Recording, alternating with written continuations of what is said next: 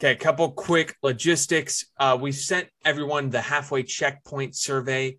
Super helpful for us to learn more about your writing goals and hear some advice for improvements for us here at Chip 30.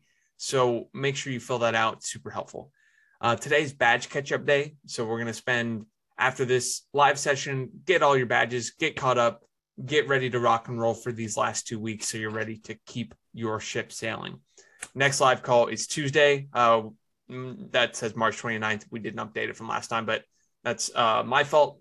It is next Tuesday. That's the next live session. And then keep an eye out for some early Captain's Table invites that will be hitting inboxes shortly. That's all we got. Awesome. All right, badge leaderboard.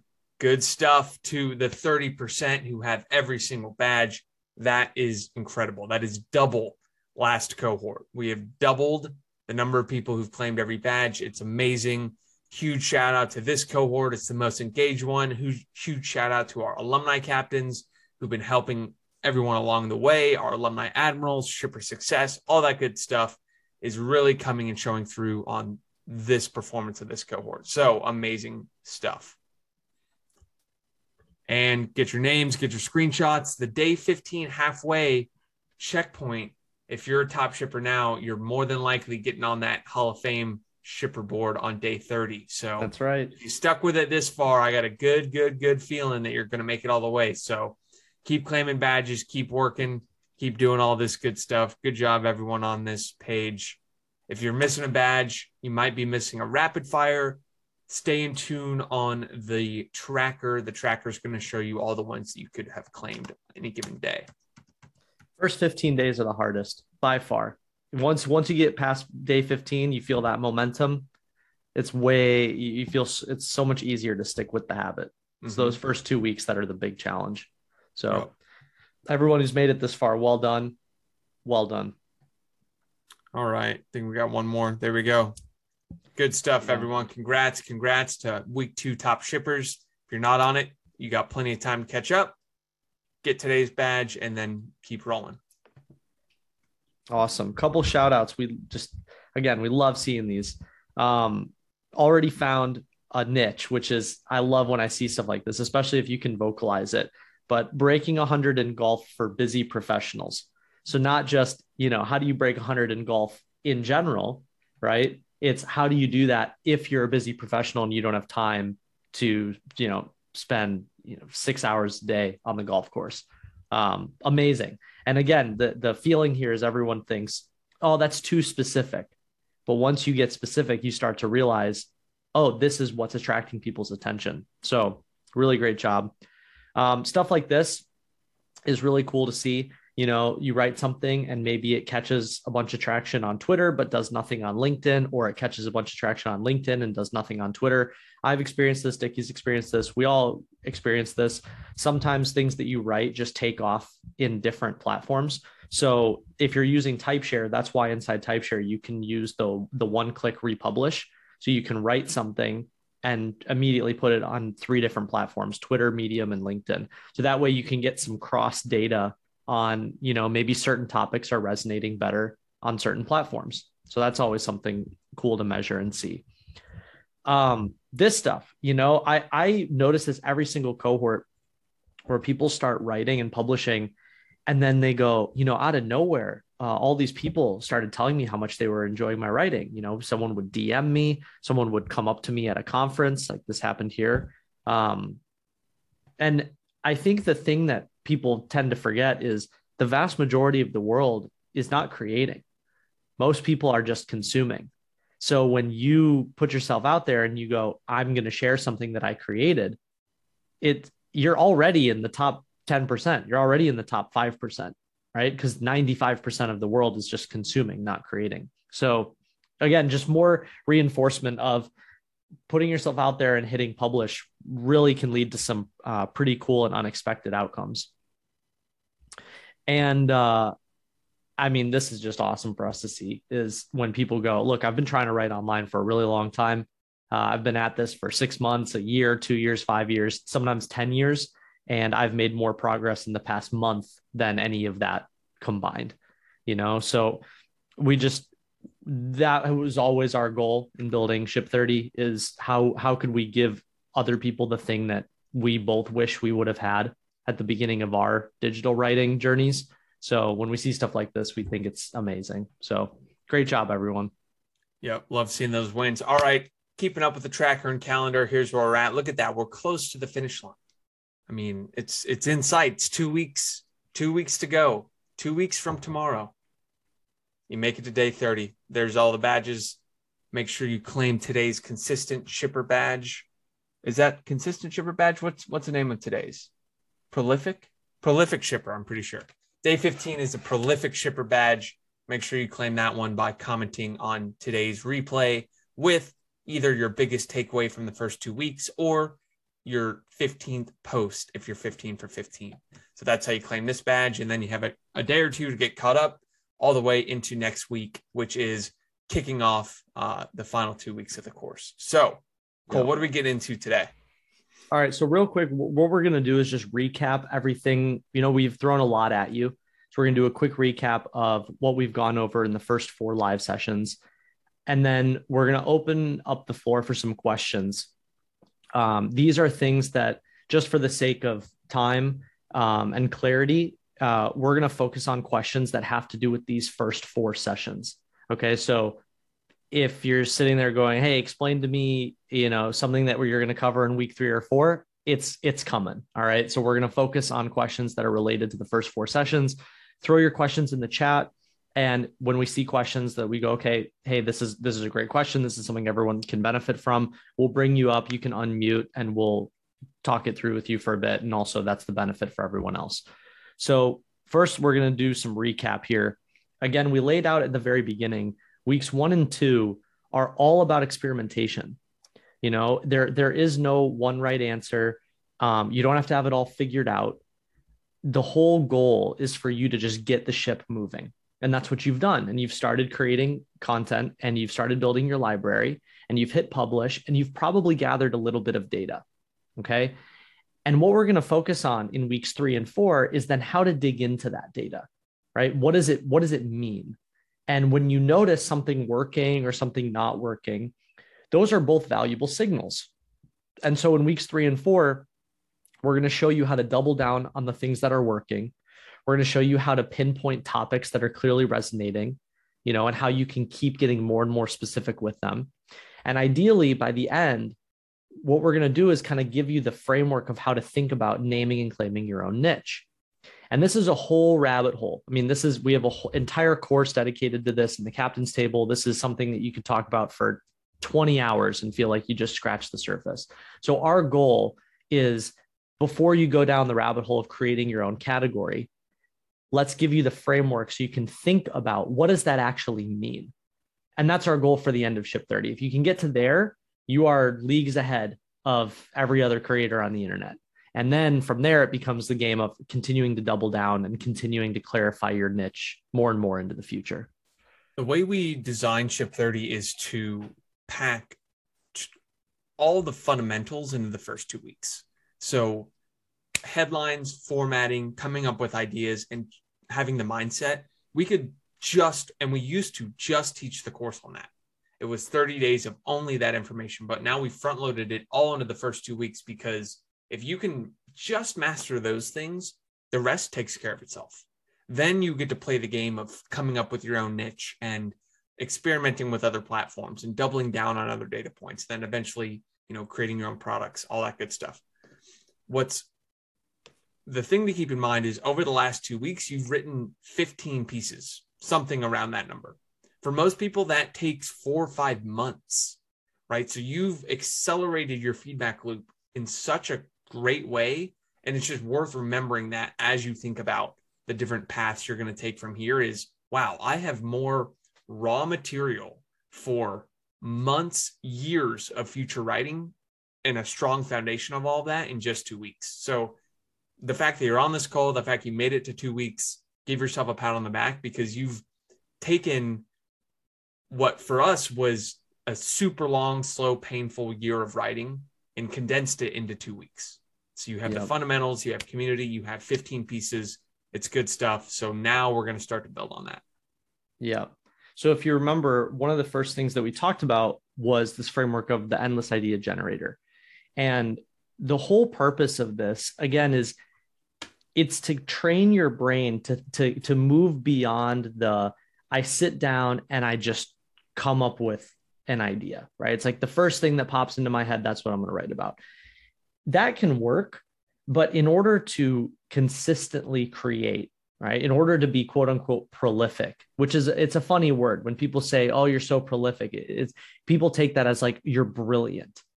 But prolific people, it's not that they're just like brilliant, right? What they usually have are systems. They have tools, they have frameworks, they have things that they use over and over and over again.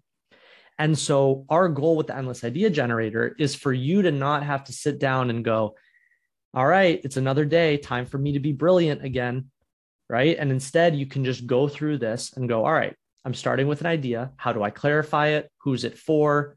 Is it actionable? Is it analytical? What's my credibility here? Is it my own credibility? Am I leveraging someone else's credibility? Right? That's the whole purpose of using something like this. So our real goal here is for you to walk away from Ship 30 with a handful of these frameworks and these tools that you can use over and over and over again. The thing to keep in mind with this is you're not coming up with 1,000 new ideas. And the endless idea generator really is not even a way to say, how do I come up with 1,000 new ideas? It's how do I figure out how to take one idea and extract 1,000 different things from it. And so once you have started to hit on a couple pieces that work, pieces that are seeing success, and then feed them back into the EIG, that's where it starts to get really powerful.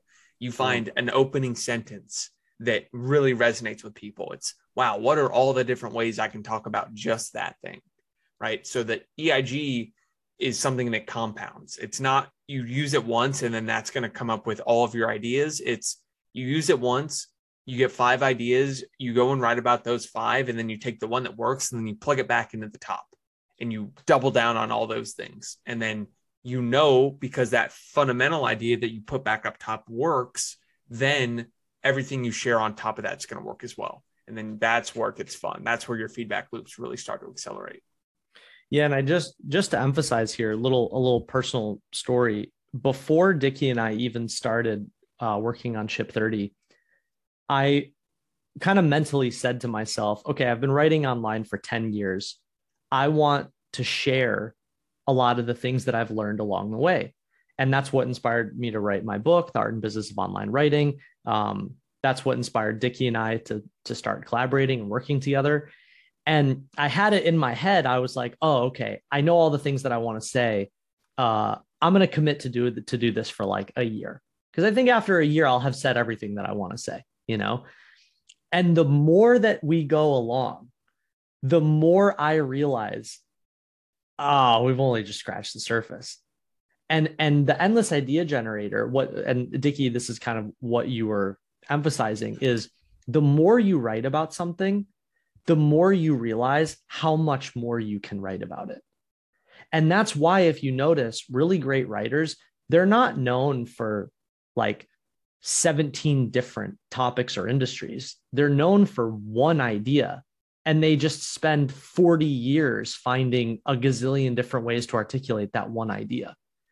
And that's really the whole game. So a framework like this, it's not how do I cross every industry and vertical and like have this super wide reach of a library. It's actually how do I find one lane and drill into it so much that when someone goes down my rabbit hole, they're like, no one has ever drilled as deep into this niche as you have ever. That's the goal. And that's how you dominate it. And that's where all of the super lucrative opportunities lie. So drop in the chat. Have you used the EIG? Did you read the deep dive? Did the deep dive help kind of explore, see how we use it? Have you returned to it? Has it led to more ideas, fewer ideas? Use it every day. That's good to see. The deep dive, great stuff. Glad to see all that. Cool. Yeah, so if you haven't read the deep dives yet, today's a great day to kind of dig into those. They pair with each live session. Good to revisit all that good stuff. Yep. All right, let's keep rolling. Cool. So then the next thing we talked about was headlines. And the big idea here in headlines is you have these 5 proven styles. Most headlines can be reverse engineered into a list, a story, an opinion, a question, or a framework. And the whole goal of writing a headline is not being clever. We talked about this, not being clever, but being crystal clear about who that list is for, or who that story is for, and why they should read it, right? What's the outcome? It's not enough to just go, hey, you should read this thing. It's you have to tell the reader, if you read this, XYZ is going to happen in your life, right? So with headlines, this is another thing where inside the Captain's Table, we have a whole 5 or 6 hour long course exclusively on headlines. Headlines are another one of those rabbit holes where you could spend 10 years of your life doing nothing but thinking about headlines, because a headline is really not just a headline. What a headline is an exercise in thinking through, what is the trade? If I'm going to sit here and write something and I'm going to go to a reader and say, you should read this, what's the trade? If you're going to give me 2 minutes of your life, what am I going to give you? And so many writers that, like, probably the biggest change, the biggest mental change from us, from a novice beginner writer moving into a consistent and more advanced and proficient writer. The biggest change is the mental state of, just because I took the time to write it doesn't mean that it's valuable. And that's where a lot of writers get stuck. They go, I spent 2 hours writing this. Why is no one reading it? And the reader goes, I don't care if you spent 2 hours writing it or 2 days writing it or 2 years writing it. I don't care how much effort you put into it. What I care about is the idea. What is the trade? Is this idea worth 2 minutes of my life?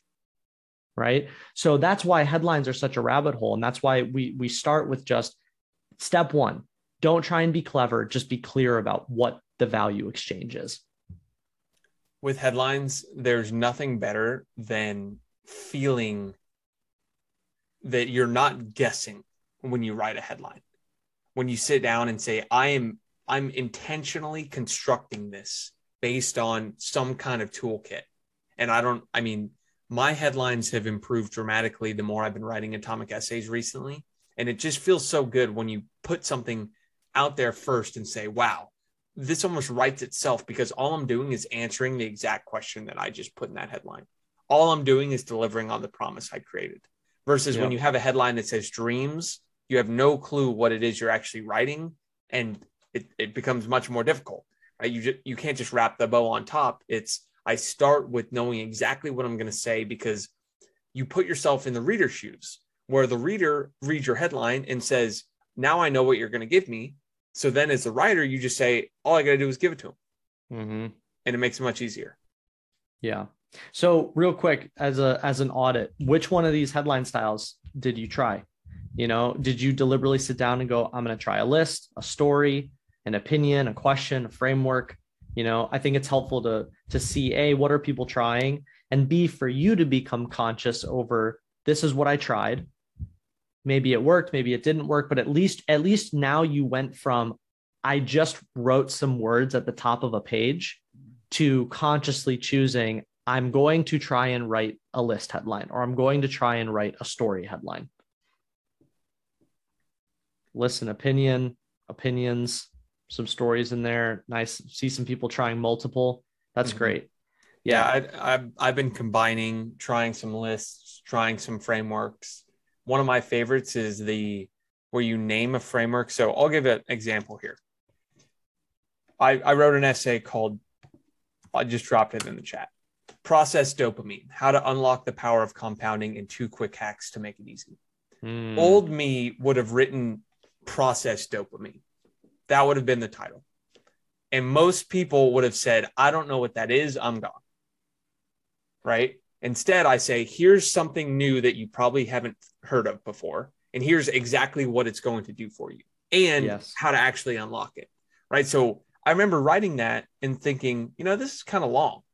But you know how many people said, why is your headline so long? To that? Zero.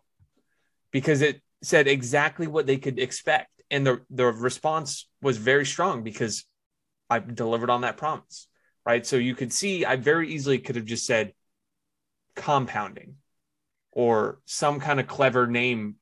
Processed dopamine is kind of clever, but when you clarify exactly what it does and how it helps you, it's just a completely different ball game. Yeah.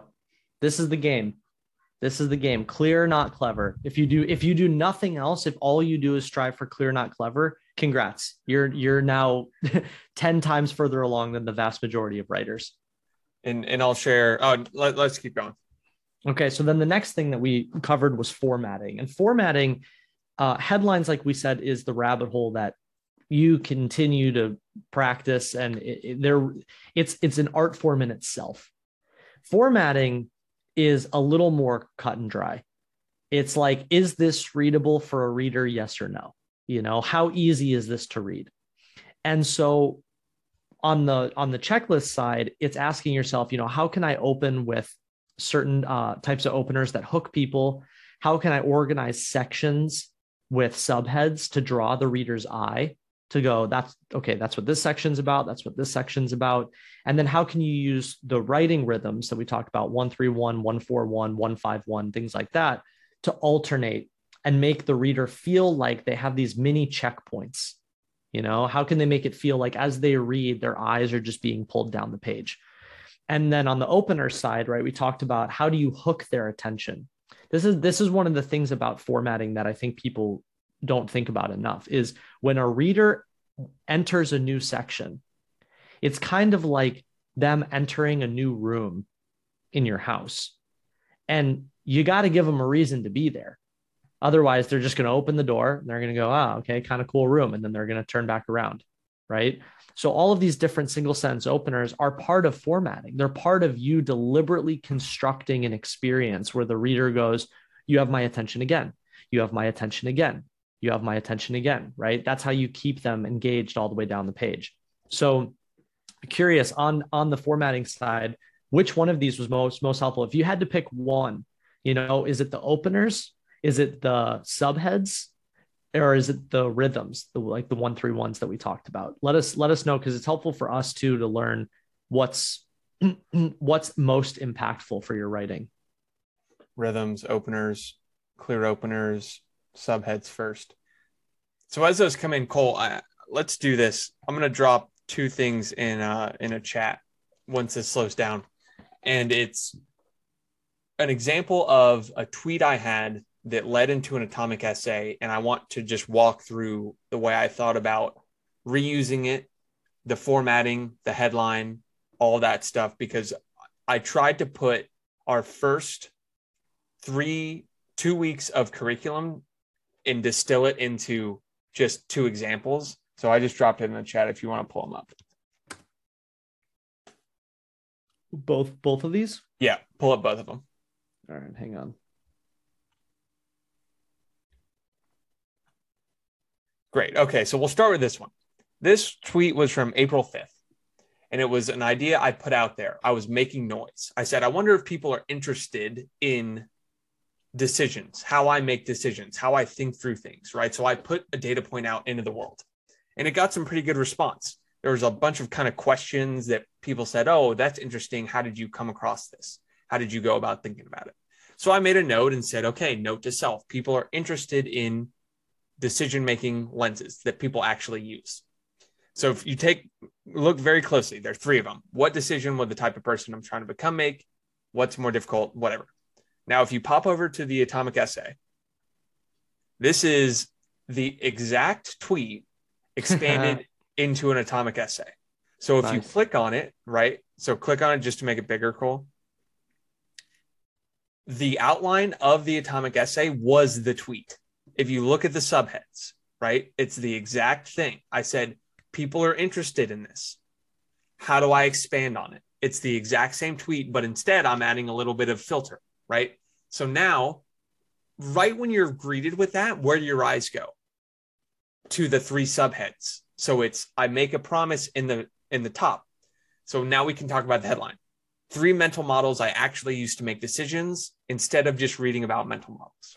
That's so good. Right. So here it's a list, 3 mental models that I use. So I wrote it personally for me, but I twisted the knife for every reader that I knew would be interested in it by saying, instead of just reading about mental models, because my target reader was for who, when I sat down and said, who's this for? It's for people who read about mental models, but don't apply them. So Dickie, okay, this is amazing. This deserves its own deep dive.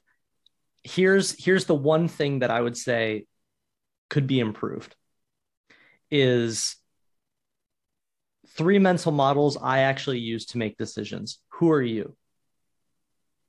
Nobody knows your credibility, right? So this is a point I want to emphasize, even though Dickie's internet famous now, he's got 200,000 followers on Twitter, right? You have to operate from the mentality of, but what about all the readers who don't know who he is, right? And so if there's no credibility in the headline, nobody knows who the I is, right? And so it's an amazing headline. Like the juxtaposition on the back of instead of just reading about mental models is incredible because it pokes at the reader of like, hey, you're kind of sitting there and just procrastinating. Here's the stuff you actually should be reading, right? It's amazing. But if you're going to use an I statement, either Dickie needs to add in the credibility that makes the I worthwhile, or change it to you and say 3 mental models you should actually be using because now it's about the reader, right? So this is exactly was my struggle, because now this leads perfectly into the first sentence. If you read that first sentence, over the last 5 years, I've read about thousands of mental models.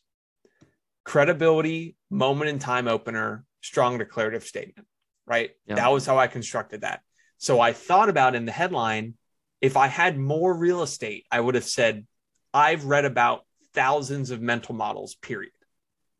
Here are 3 I actually use rather than just reading about them. Yes. So your point on you saying it's for the reader, if I don't have that I, is very, very valid. And that blew my mind just to think about, because again, we're always learning here. But I wanted to just show this as an example of, okay, I went down and said, here's my headline, my first sentence, I'm digging in the toolkit. What am I going to use?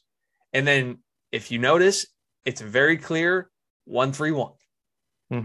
1 sentence opener, 3 sentences, 1 more sentence, 3 subheads, and pretty much a 1-1-1 or a 1-3-1 throughout each subhead. Yep. Right. And look at the result. My highest engaged, most liked atomic essay ever. So this was, I wanted to take everyone through the thought process of, I had a data point that I put out into the world that I had no clue if people would be interested in. I said, I'm going to expand on this and I'm going to go one by one through our live sessions. Headline, idea, formatting, boom, boom, boom.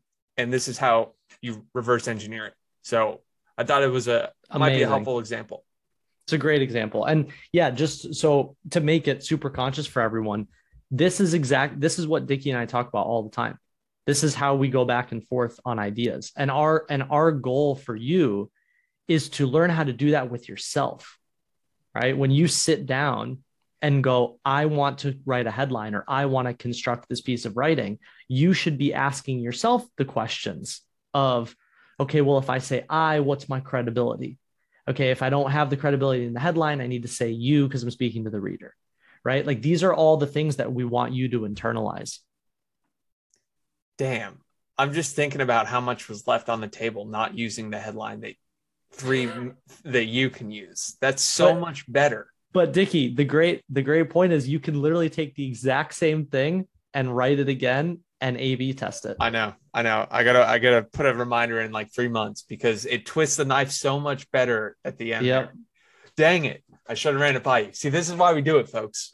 Leaving readers always on the improving, table. right? You could look at that and say, hey, I did everything right. Or you could say, despite not using what would have been optimal, it had success, right? That's what we're always thinking about. Not because of, despite, always improving. Yep. Just because something gets a ton of engagement, just because something goes viral, just because a book sells 1 million copies, that doesn't mean that it didn't leave some readers on the table. And you want to think about that. Think about how I could have attracted even more people. So, all right, let's open it up for Q&A. Any questions related to idea generation, headlines, formatting, Ship 30 community stuff? If we have documents on it, we'll point you in the right direction, but happy to chat about that. Or type share, throw questions in the chat, and then we'll pick certain ones out, and we'll have you come up and we can chat about it. Yeah, we'll have you come up and we can jam on it a little bit. So drop your questions in, and as we go, we'll answer ones that we're probably going to cover later. Well, we are. So which metric is most important? Engagements, impressions, all that. We have an analytics deep dive next Friday. That's where we're going to go through all the different analytics, all the different ways you can interpret your numbers, your metrics, using type share, all that. Yeah. Type share formatting for LinkedIn is something that we are currently working on. The way we've gotten some feedback on that, of the way that it's formatting. So Sam is working on that inside type share. Hopefully that'll be fixed this week. But that's a newer feature. So we're still kind of working on that. How do you move from one niche to another? Cole, you want to answer that one? Yeah, that's a really interesting question. We say this all the time, is that picking your niche is not a marriage decision. I went through periods of my niche was like bodybuilding and fitness. I went through periods where my niche was writing about entrepreneurship. And right now, like 95% of what I write about is digital writing. And so the two ways of looking at it is either A, quit cold turkey, like build up a niche. And then when you're like, I've exhausted this and I'm no longer interested, move on. The other way is looking for ways to combine the two. So Dickie and I have been talking about this a lot, actually, because, Dickie, you've been saying, I want to write about other things. I want to write about digital leverage. I want to write about maybe finance. I want to write about like biohacking, and so finding ways to be honest with yourself and go, okay, look, the vast majority of the people follow me to read about X. Like most people follow Dickie right now to read about digital writing and writing tips and frameworks and things like that. So the question then is how to extend into other niches without losing the main reader. So a very easy way is Dickie might go, I obsessively track all of my health and vital signs, and doing so makes me a better writer. Let me show you how, right? So you're connecting two things. And so then every writer goes, oh, hey, if I want to be a better writer, maybe I should consider getting a chili pad for my mattress, or I should consider getting a Whoop so I can track my sleep and my heart rate and all of those things, right? So looking for ways to keep a foot in both worlds to me has always been the most effective way. That's super interesting. The idea of continuing to solve problems for the people that you've built, but through a way that they don't necessarily expect. Yes. Cool. LinkedIn articles. Anything? Don't do them. Don't do them, right? Don't do them. LinkedIn articles are they're probably going to get deleted at some point. They have no distribution. Everything that you write on LinkedIn should be a status post. So Dickie, you mentioned this was your highest engaged atomic essay. Why do you still use type share or atomic essays when you have higher engagement with Twitter threads? Well, I've posted this cohort. I think I'm half and half threads and atomic essays, and that is the most popular one. So half the reason I'm writing atomic essays is because of that question. People think that if you write an atomic essay, it's not going to work versus a Twitter thread. And I'm out to say that is fundamentally not true. If you look at anyone who is consistently churning out atomic essays that are seeing success, they're writing in a way that would do far better than a Twitter thread. The medium matters with what you're actually writing. If I'm writing something where I want a lot more real estate, like I wrote something today that was 900 words, I need a Twitter thread. But I think anything 200 words, the atomic essay will have far more potential because you're asking the reader to do less. You're not asking them to scroll through a thread. They click one button and all the things they're about to read are right there. So I think about it as a reader experience thing. If I'm writing something short that's too long for a tweet, atomic essays have the greatest chance of success. And that's what I'm proving this cohort, where my atomic essays that are 2 or 3 quick things are having a lot of success because I'm not asking the reader to do a bunch of scrolling. It's boom, it's right there. It's skimmable, right? They see it, they get the value out of it, and then they keep moving. Yep. Yeah, we talk about this a lot. The medium itself is what everyone focuses on. You know, should I be writing LinkedIn posts, or should I be writing Twitter threads, or should I be writing atomic essays, or should I be making Facebook posts in groups, or should I be, right? Just replace the medium with whatever the flavor of the month is. And the medium is not the thing that moves the needle. All of them work. LinkedIn posts work, Twitter threads work, atomic essays work, Reddit posts work, Facebook posts work, Instagram posts work, YouTube videos work, right? They all work. So the question is not which one. The question is, what is the idea that you're putting inside the vehicle? Right? That's why so much of what we talk about is like, it's that first principle. What's the trade? Doesn't matter if the reader is reading a LinkedIn post or watching a YouTube video or listening to a podcast. What's the trade? I'm giving you my time and attention. What are you giving me?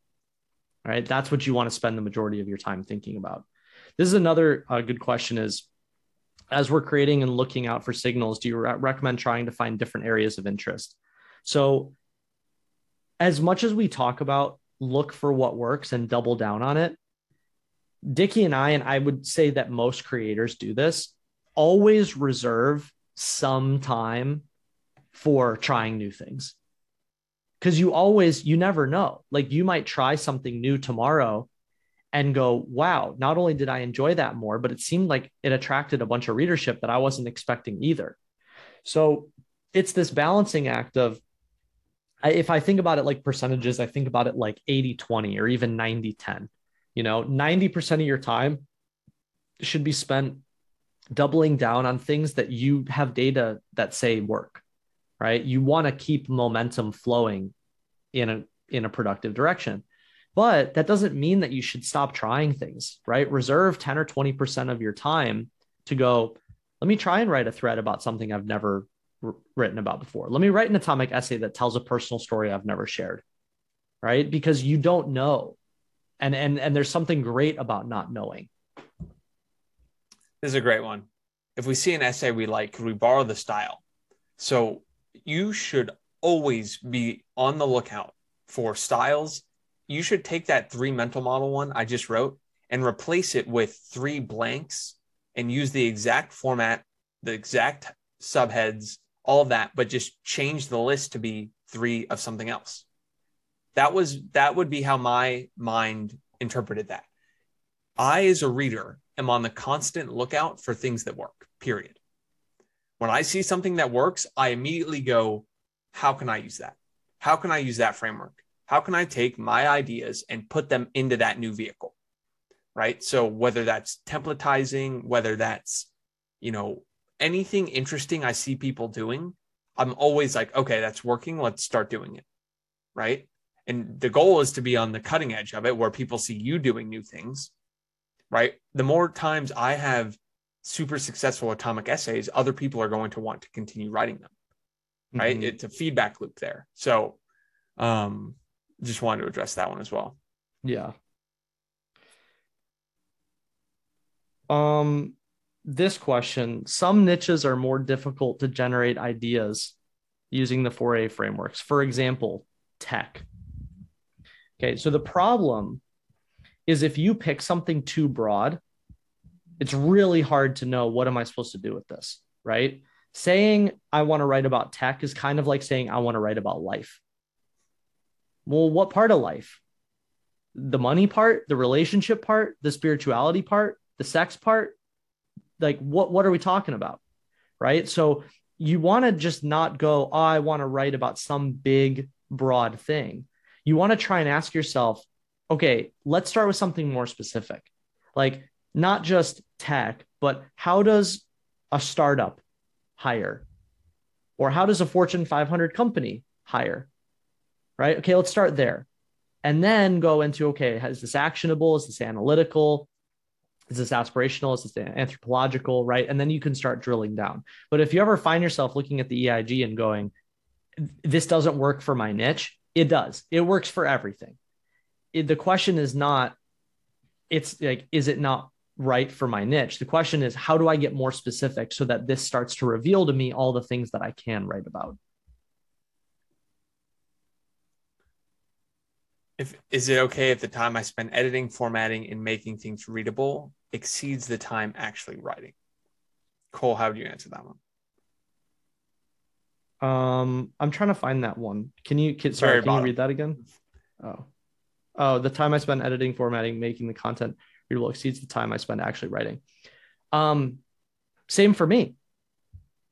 I would say, if not 50-50, I spend more time on the construction of it than I do the actual writing. This is another one of the ironies about writing, is like, really great writing is not actually about writing. Really great writing is about thinking. It's about organizing. It's like building a Jenga tower, right? Which blocks do I need to put in what order? So if you find yourself sitting there and going, look, I'm spending all this time like formatting my piece to make it really readable, see that as a positive, not a negative. That means you're increasing the user experience for the reader.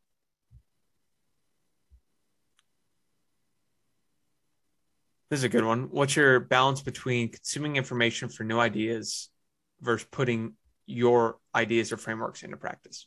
I think you want to be operating from a place of creating more than you're consuming. That's the number one thing.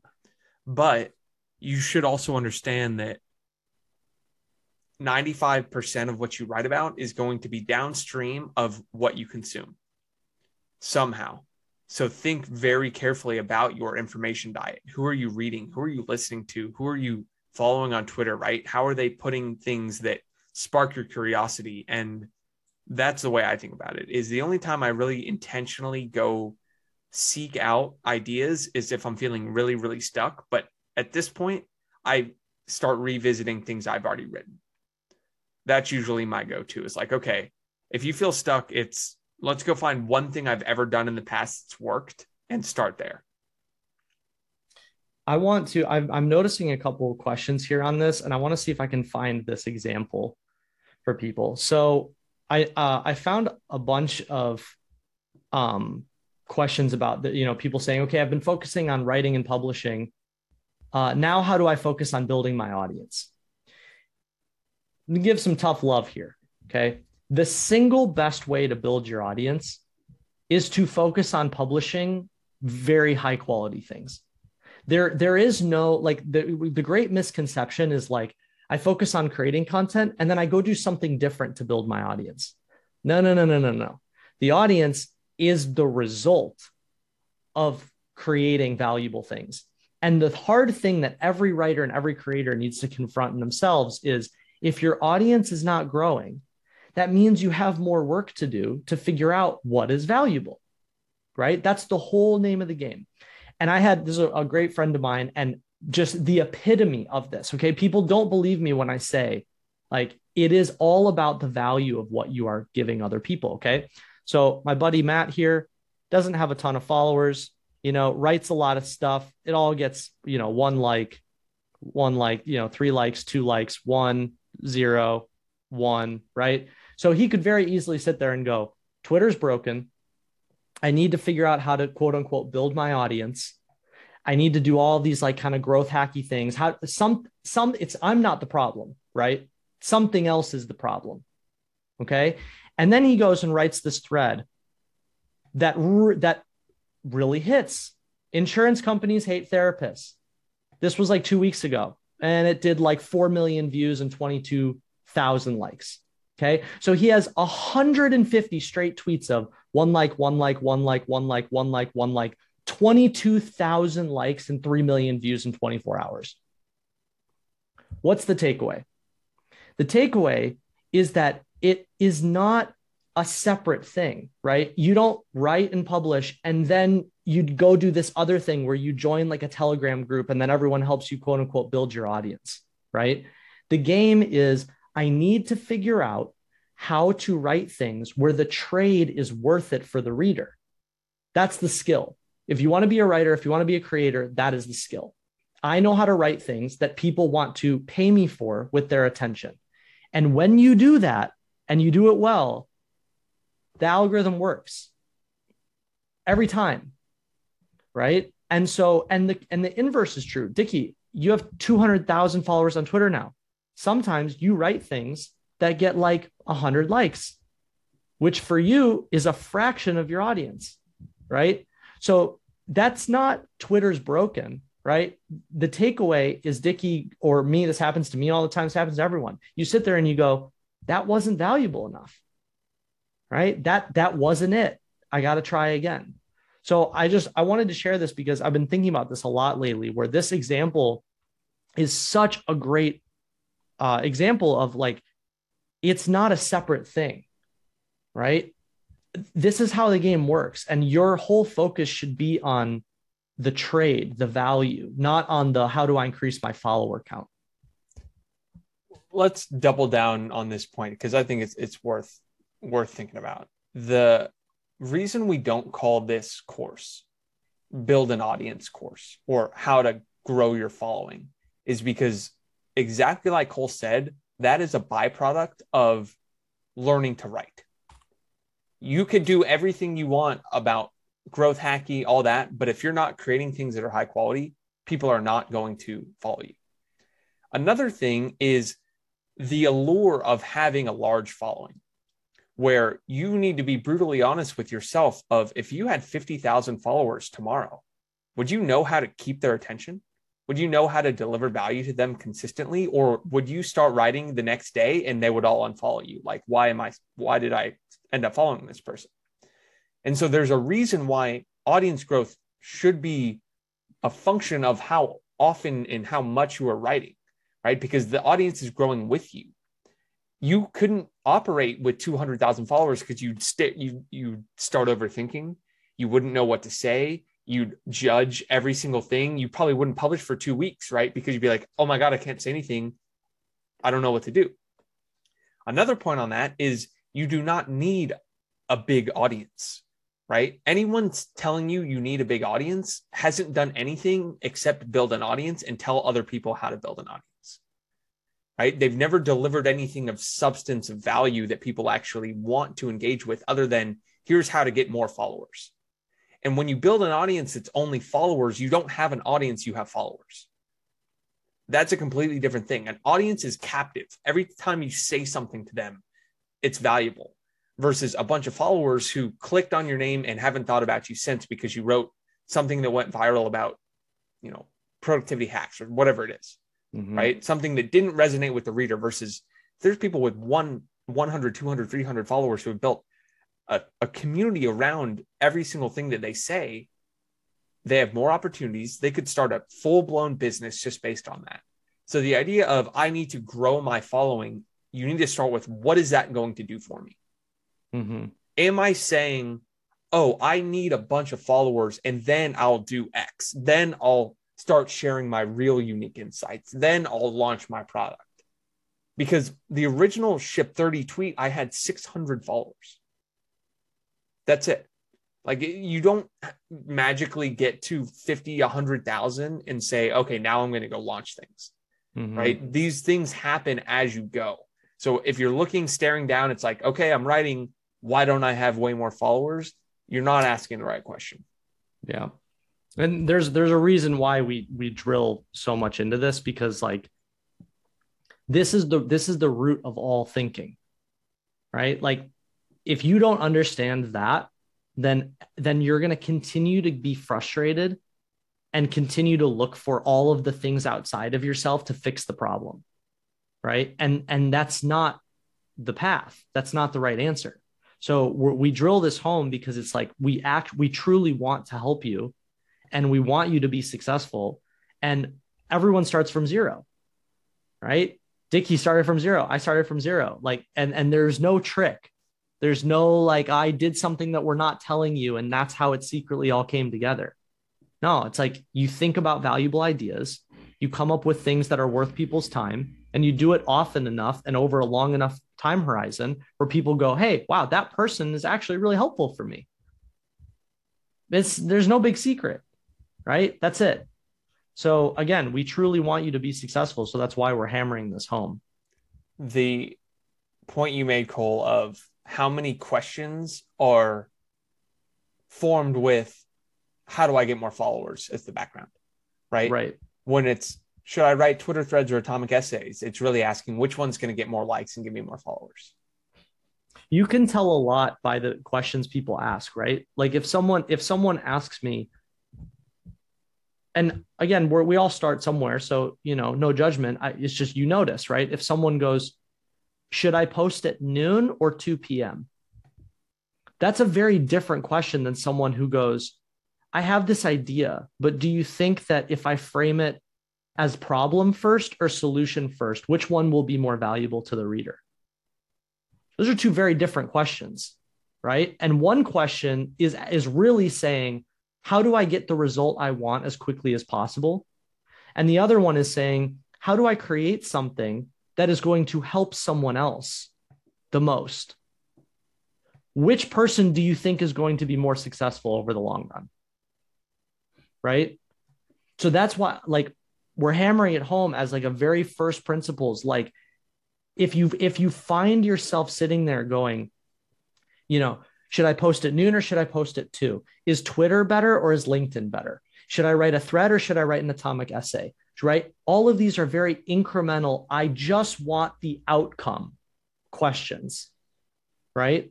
The questions that we value and the questions that Dickie and I text each other about are, if I open with a story versus a declarative statement, which one do you think was going to be better for hooking the reader?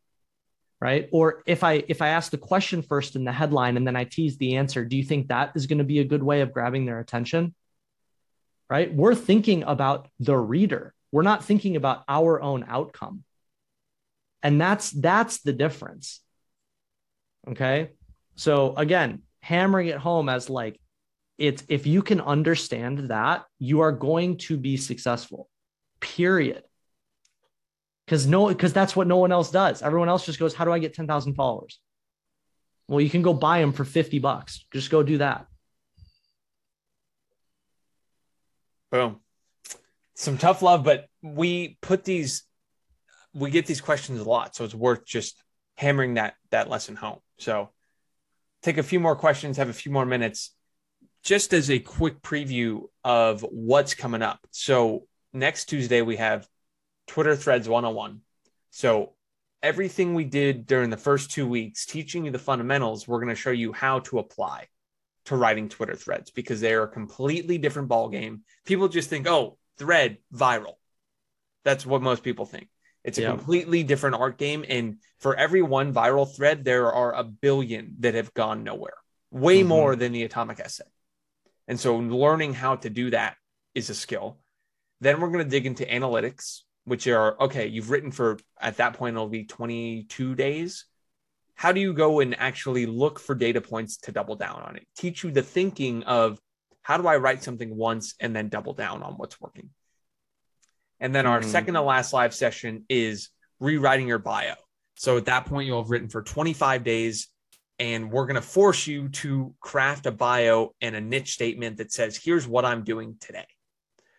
And we're going to show you how to build credibility in your bio, how to give people the language to introduce you, all of that.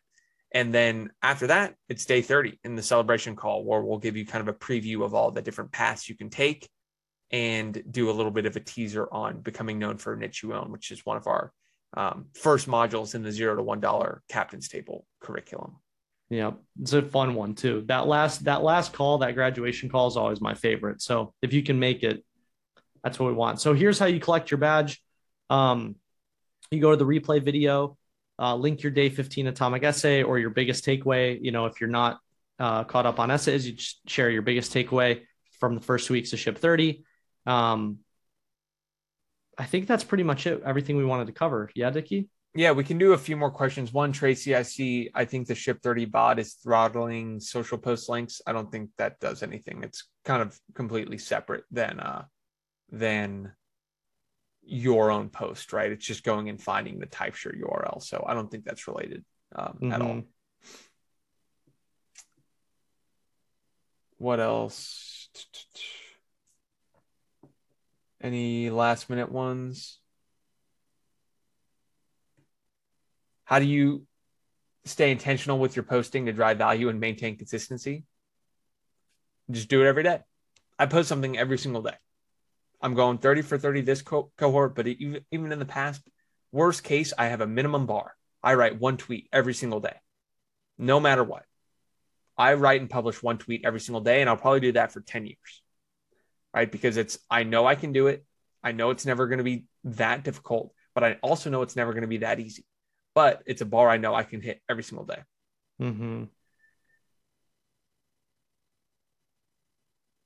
Yeah, I think we covered a lot of these.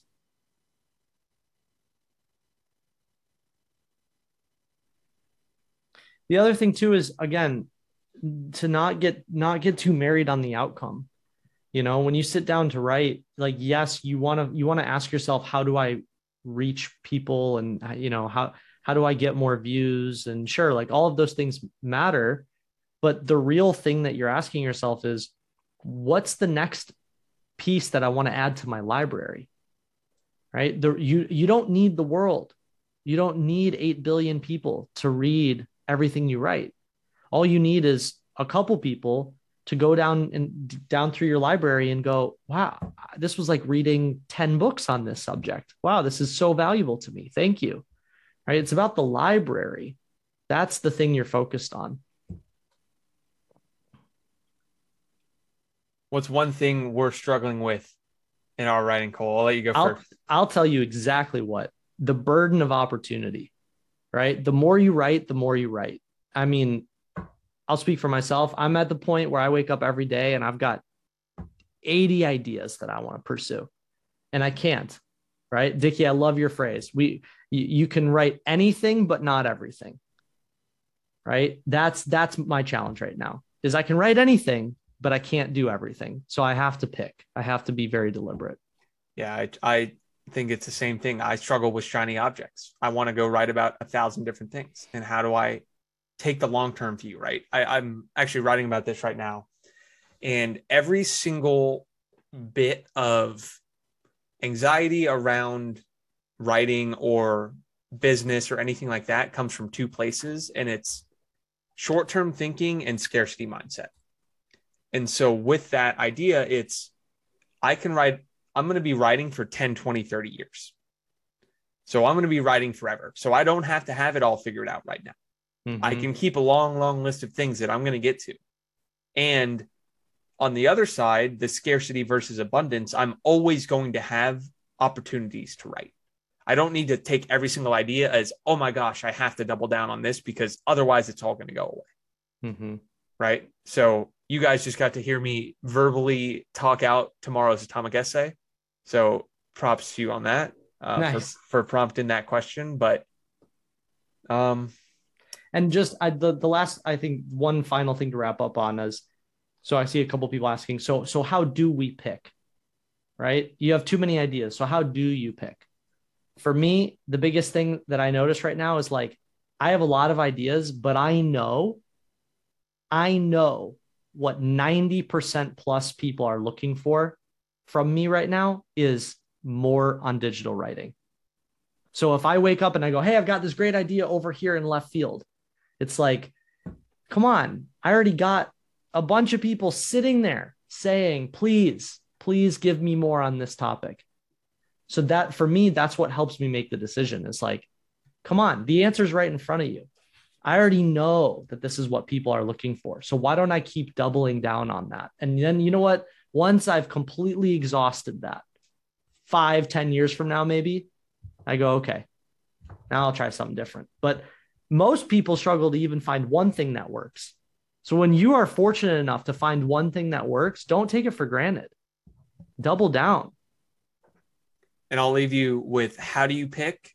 You pick something to write today, because that is going to lead to more ideas, more. You put a new data point out in the world, and then you just follow that path, right? If you want to start all over and start with a new niche and put a data point out there, all that matters is you write one day, and then you keep going. You don't think it's not. We say it a ton. It's not a marriage decision. Do I have to go write about mental models forever now? No. That literally, that piece right there was kind of my magnum opus on it, because I've read so many mental models and was like, I can't do it anymore. Right. So I could take that and say, how did I arrive at that conclusion, and write 50 pieces about my journey learning mental models and why they didn't work for me and where I wasted my time. Right. I could do all that, but it's just an option, and I'm not going to pursue it because I put a data point out there. It worked. I felt for internal of like, this was fun, but that was what I had to say about it. Right. So you're going to find that for a lot of things you go and want to start writing about. I put those ideas out there, but that's pretty much all I had to say. Next. Yeah. I love that. It's not a marriage decision, but like a marriage, you have to work on it every day. That's amazing. That's exactly what we're saying, right? Is like, you got to keep hammering away at it. And you never know when the breakout moment is going to be. But yeah, enjoy the journey. That's really all we're saying here. Everyone here wants to write, right? If you want to write, you do it because you love it. If my entire everything on the internet got wiped tomorrow, I would wake up and start at zero again. And I would love it. Yeah. Right. Cause like, I enjoy writing. It's not that I enjoy seeing my audience number or my follower number tick up. That's not the thing that gives me happiness. Right. What gives me happiness is sitting down and writing and sharing it. Right. So at some point, this is another one of my ideas that I want to do. I'm going to start over from zero. I'm going to start with a blank Twitter account, and I'm going to track everything I do for 30 days. And I'm going to show everyone starts from zero. It is not about the external. It's about learning how to create valuable ideas. If you do that, you'll grow. End of story. Boom. All right, gang. All right. Happy Saturday, everyone. Hope this was a good mix of mindset, some harsh advice, some good advice. We want everyone on this call to succeed. That's what we're here for. So I will see everyone on Tuesday for Twitter Threads 101. Go make sure you claim your badge and be ready to rock and roll for the last 2 weeks. We're finishing strong. I'm getting to 30 days. Let's do it. All right. Awesome. Peace.